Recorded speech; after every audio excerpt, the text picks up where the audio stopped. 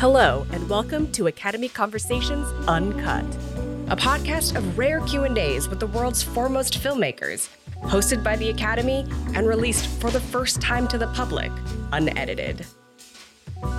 Today's panel was recorded in July 2017 at the Samuel Goldwyn Theater in Beverly Hills, California, discussing the documentary film City of Ghosts, an Arabic language film about the Syrian anonymous activist group Raqqas being slaughtered silently who stand up to ISIS. We're joined by producer-director Matthew Heineman and documentary subject Abdalaziz Alhamza. The panel was hosted by Patt Morrison. Here's Pat. I'm Patt Morrison. Please welcome Matthew Heineman, who is the Emmy-winning and Oscar-nominated director, writer, producer, editor of this film.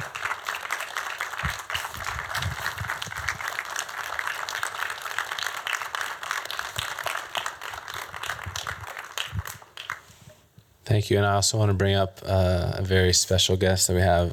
Aziz, can you join us on stage as well?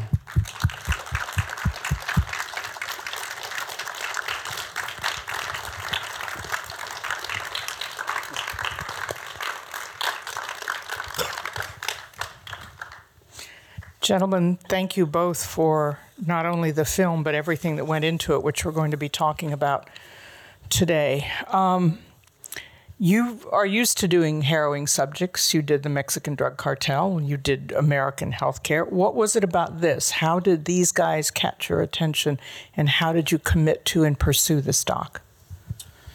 So yeah, I was traveling around the world with my last film, Cartel Land, and I was sort of started reading voraciously about what was happening with ISIS and trying to see if there's a film to be made. And eventually I came across this article by David Remnick in The New Yorker about this group, Raqqas, being slaughtered silently. And just right when I read it, I knew that was my way into the story.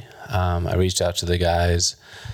And, you know, for me, these sort of large, amorphous, sort of complex subjects that we as sort of citizens often keep at arm's length, you know, I think they're so often relegated to headlines and to stats and to photos. And I really, really wanted to try to put a sort of human face to these topics and to try to allow you as audience members to go on this very visceral journey to hopefully have a little bit better understanding of what's, I guess, first and foremost happening in Raqqa, what's happening in Syria, and then I guess in a larger sense, sort of the immigrant experience that these guys were forced into. This, like Cartel Land and your other film, it's in a way it's a very American kind of storytelling because Americans love the David and Goliath. Our nation was founded with a small group of people taking on a bigger force, a more powerful force. And that seems to me a way into the storytelling of, as you call it, these amorphous stories. Yeah, I mean, I don't know if it's sort of American-centric or not. I mean, I think I you know, I wanted to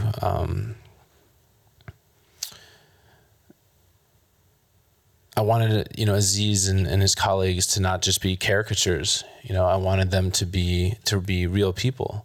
And I think when I started this film, it was really an examination. Intellectually, I was stimulated by this examination of this media war, this war of ideas, this war of propaganda between ISIS's slick, almost Hollywood-style videos on one hand, and then RBSS's videos and content on the other, dispelling the myth that ISIS was propagating. But as time went on, you know, the movie evolved for me, and it became much more than, I guess, as you say, a David-Goliath battle between these two forces. It became a very deeply personal story. It became a story of an immigrant story. It became a story of finding oneself in a new land. It became a story of, you know, rising nationalism in Europe. It became a story of trauma and the cumulative effects of trauma. Obviously, you know, illustrated by that final scene in the film.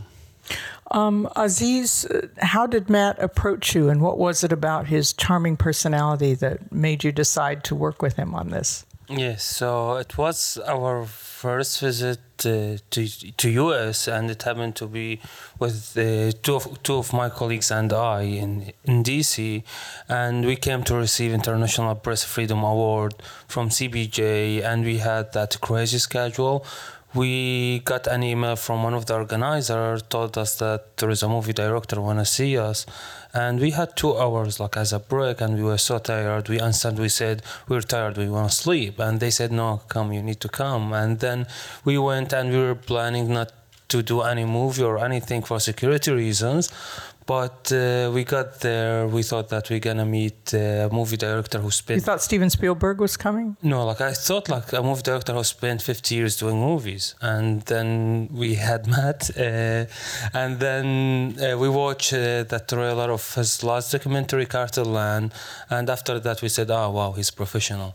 So it took us like a couple of days to talk to discuss to either to do the movie or not, and the security issue was the main thing. But in the same time, we knew that making this documentary will help us to get our message out, to educate our people, like thousands and even millions of people around the world about what's going on in Syria and Raqqa. So, and that was one of the main reasons why we started our organization.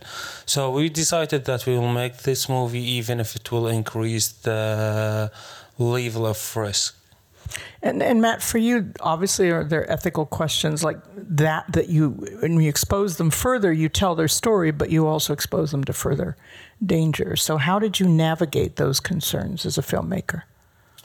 Yeah, I mean, their safety was paramount at every step along the way. And I think from the very beginning, from those first conversations, as Aziz said, I was very forthright with 2 things. One, the type of films that I want to make, the type of film that I wanted to make. I wanted to make a very intimate film, and that would require being with them for not weeks, not days, but for months, and the ramifications of what that meant, but also the ramifications of now that the film is being released publicly, that inevitably their threat profile will increase. And, are you okay with that? And I think, Aziz and his colleagues wanted to come out from behind the veneer of social media. Aziz was already sort of the face of the group, but the other guys weren't known. And so I think they wanted to show that they're moderate Muslim men, that they're, real guys from Raqqa. They're not avatars. And that, they wanted their faces and their story to be told despite the risk. What you were shooting with them and then what you took from their people who are in Raqqa, how did you make those choices in editing? And did your decisions about how much and how to balance that out, did it change over the editing process, the storytelling process? For sure, yeah. I mean, I knew from before I even started shooting, which is, days after I first met them, but I knew that I wanted the sort of spine of the story, the through line of the story to be this exodus from Syria to Turkey and then Turkey ultimately to Europe.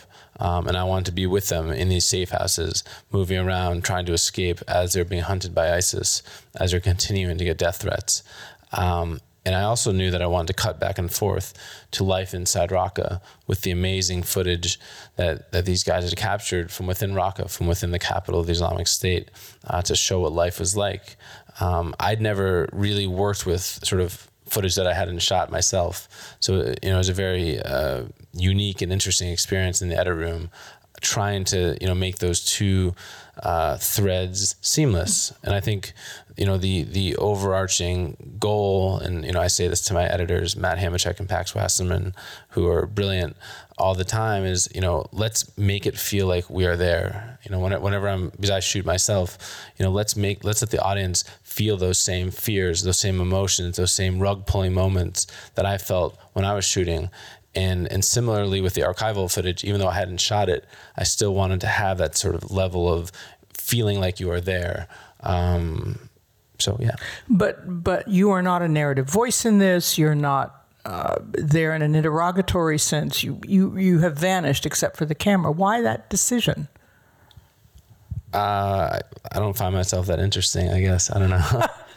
It's just my style of filmmaking, for better or for worse. I feel like a lot of films, and especially documentary films, are very sort of point of view driven by the filmmaker, and I think that often sort of chops the world into two different parts. And I feel like for me, I don't particularly want to preach to the choir. Obviously I have beliefs, I have point of views, but I try as much as possible not to bring that to my filmmaking. Obviously every time you turn on the camera, every time you change a camera angle, every time you press a button in the edit room, you inject some sort of subjectivity. But I try as hard as possible to really let the story tell itself, let the story evolve naturally and meander into ways that I couldn't ever predict if I was scripting it or sort of imposing my own sort of narrative onto it. Aziz, how long did it take for everybody to get comfortable with having Matt in the room and just following you around and being there the whole time? Yeah, so it was like a new experience for most of my colleagues to be with cameras, with a movie director. So some of them like kept looking at the camera all the time. Oh, there's a camera. So it took them like a couple of days. And later on, all of us used to have the camera with us all the time. Sometimes first thing when we open our eyes, we see a camera, in the restroom, wherever, in the streets, and people, they started to stop us, are you famous guys? Should we take selfie with you?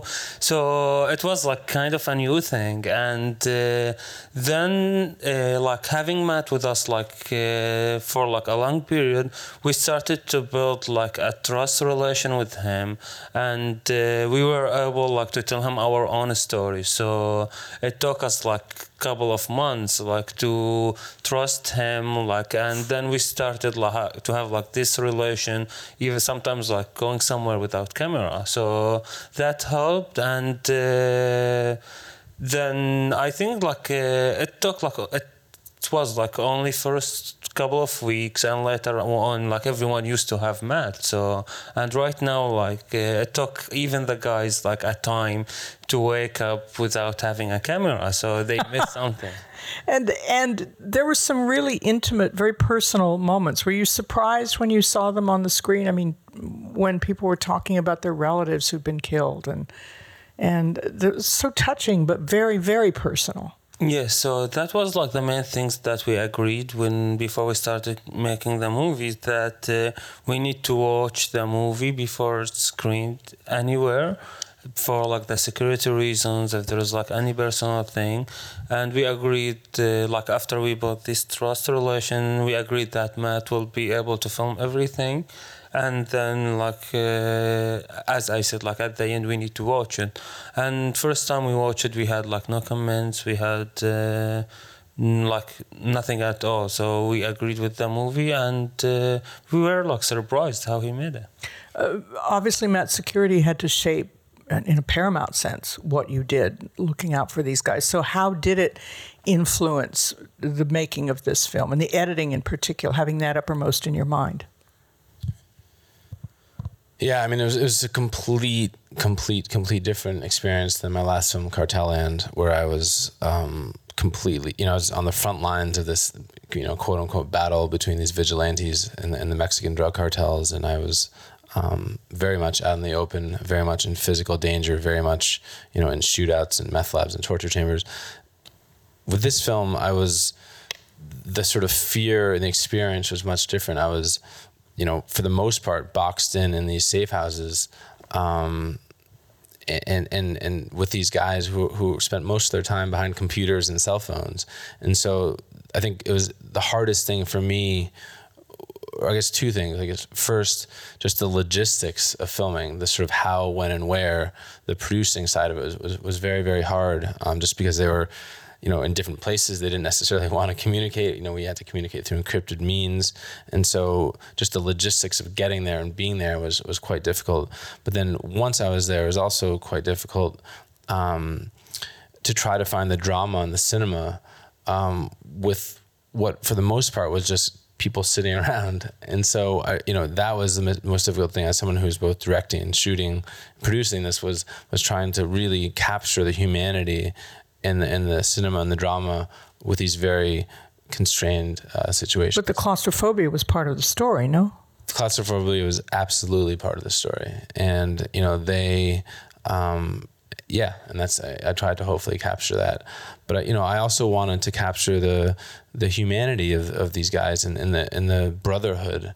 And, that scene when they come together, which is the first time they're together since being in Syria together, and the way they hug themselves and kiss each other. And, the moment on the subway with the teacher and his wife flirting, like these very, small Or the snowball fight. Like all these moments were very, very important to capture, to not just make them caricatures, because I think so often people from this part of the world are either, terrorists or victims. And there's the vast majority of people are neither. Aziz, when did your colleagues in Raqqa know that this film was in the works? Did you tell them right away? Yeah, so early in the beginning. So we discussed that thing first, as I told in DC. It was night in Europe and in Raqqa. So next day we told them, okay, there is this idea, we got that offer. That's what we think. Because we were 3 in DC, we told them, okay, what we think. What do you think about it? So they got to vote too, in a sense. Yes. So and then all of us agreed, and that was the point. So and then the problem was who to get involved from Raqqa and who not. So it was so hard to involve everyone to be filmed because of the security reasons, the conditions, electricity, internet, and all that things. So only one of them was interviewed by Matt. And the score, Matt, kind of gave such a sense of delicacy and nuance to a film that had to be nuanced. How did you decide on who to score it and how to have it scored? I basically brought back the same team on almost every level, from editing to post-production to music and sound design that I had for Cartelland. I strongly believe if it ain't broke, don't fix it. And, I love the people that I collaborated with. And so Jackson Greenberg and Scott Salinas, who did the score on Cartelland, I knew from the beginning I wanted to work with them again. And, is a fascinating experience because this film was much more different. It's a much more emotional film. It's a much more sort of quiet film to some degree. And so the film had to reflect those nuances. And the way we work is often starting with this, what we call a sort of concentrate, which is 10 minutes of, if you guys heard it, it would sound like, I don't know, garbage. It wouldn't make any sense, but we sort of go through each little frame of that 10 minutes and pick out just sounds that evoke something in me. And then from there we start to build sort of main themes and cues and then build out the score. But it often starts with this concentrate that we work with. With the security concerns, again, did the guys that you worked with, like Aziz, did they have a final say? Did they see you before the final cut and say, this is all right? And did they have any concerns, anything that they wanted? I mean, I think as you said, we agreed that they, didn't have creative control over the film, that we would give them the right to review the film for security reasons, which, obviously we didn't want to inadvertently show something that might put them in danger. And so we brought them in before the film premiered at Sundance. And as Aziz said, they didn't have any comments. So. Aziz, did your colleagues in Raqqa then get to see this before it premiered? Have they seen it at all? Not yet. So we told them about it. I think it's so the quality of the internet. So especially right now, Raqqa battle has started recently, and right now the clashes are taking place in Raqqa. So they have a lake access to the internet. So it's so hard to communicate with them. So it's kind of impossible to them to play a video. What kind of reaction have you been seeing from other people though who've seen it? Well, for you and for your friends, people who are in safe houses, Syrians who are out of Syria. Yeah, I got like many friends to see the movie and like many others who I met them in the theaters. So with my friends, like I can say all of them, they were surprised. So they were telling me, okay, like we've been knowing you forever and we didn't know that part of your life. So first they were surprised. They got to know like another part of me. They haven't had a chance to know it. And then people like they came and they say, oh, like you're human. So like, yeah. So, and one like crazy impact that people, they were like telling me, is it fiction or non-fiction movie? Did you get that too, Matt? People know your work well enough to know otherwise. I still get that question. I got it with Cartelian all the time. Like, oh my God, what was it like to work with actors in that shootout? And I was like, well, that was real. And Aziz is real. I'm physically touching him right now. His heart is beating, I think, as well. Yeah, I don't know. I mean, I try to obviously make the films feel like narratives. I mean, I want, use narrative devices, and, I think that's one of the beauties of filmmaking. I think it's one of the beauties of documentary film. It's such a malleable form. And I really want to try to push the genre to not have to be, only obviously talking heads and, a narration from the directors. And obviously there's so many other films that and filmmakers that do things different ways and do things my way as well. But I really try as much as possible to try to get away from traditional documentary techniques if I can. You haven't shied away from really hefty subjects. Did this one change you at all? Yeah, I mean, I think every film changes you, hopefully, right? Otherwise, I'm not sure why you're doing it. I think, you go on these journeys and you go on these journeys of exploration. And I think if you're not changed, then you're not going to change other people. And so each film has, and especially Cartelian and City of Ghosts, has had a profound impact on who I am as a person and how I view the world. And going into City of Ghosts, I didn't know much about Syria. I didn't know much about this conflict. I didn't know much about this region.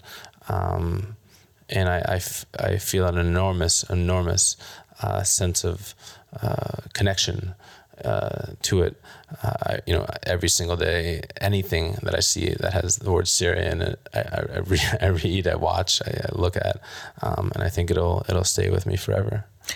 What reception do you hope it will get for American audiences? What do you want them to take home? That they will do what you do when they see Syria, the word in the headline, it means something different to them now? I hope so. Again, I think these conflicts are we keep them at an arm's length. It feels like another world. It feels like a place that's so far away, but it's not.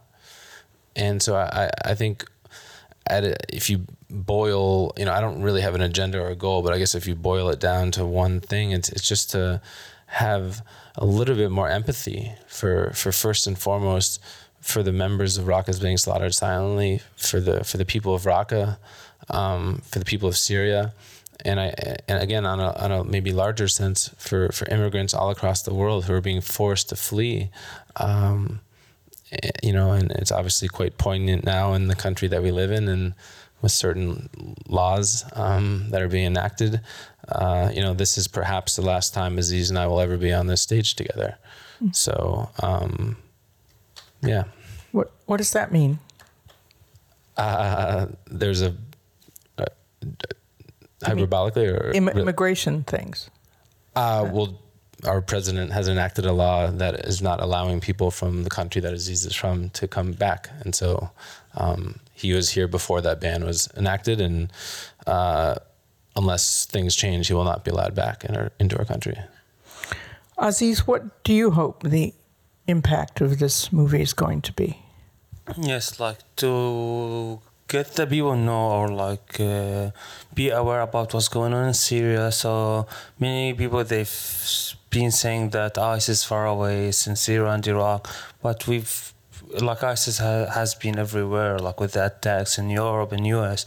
So to aware them about what's going on in Raqqa, specifically in Syria in general, like to tell the story of Raqqa people. So millions of people who are living there, and they were like voiceless, and we decided to be their voice. So many people, they had an idea that all the Syrians, all the people of Raqqa are terrorists, but we are not. So we didn't decide that we want to have ISIS. They came and then occupied our country, our city. So we wanted to show the reality of what's going on. So to let the people understand what's going on, to let them like share the words with their friends, their relatives, and then at least like we will be able to have education between the people, because all the problems around the world is because of the loss of the education. So having people educated about what's going on, it will help us and it will help everyone to get out from all these troubles and conflict problems. Maybe one word would change something, maybe from mouth to mouth, from person to person, it will get like to some governments, power leaders, politicians who will be able to do a real change and stop this conflict. And one last thing I'll say about that, I mean, I think for me, the film is also an homage to journalism, an homage to people who are out there fighting for the truth and seeking the truth, especially in this world where truth seems to be malleable. I think it's so important, and we are relying as citizens on more and more on people like Aziz who are shedding light on dark corners of the world. So I hope that you know, if you all believe in what they're doing, if audiences believe in what they're doing, that they support groups like Aziz, support groups like the Committee to Protect Journalists, who are advocating and fighting for citizens around the world who are, again, shedding light on places that we would have otherwise no idea what's happening. Won't you please thank Abdalaziz Alhamza and Matt Heineman. Thank you. Thank you for coming. Thanks for listening to Academy Conversations Uncut.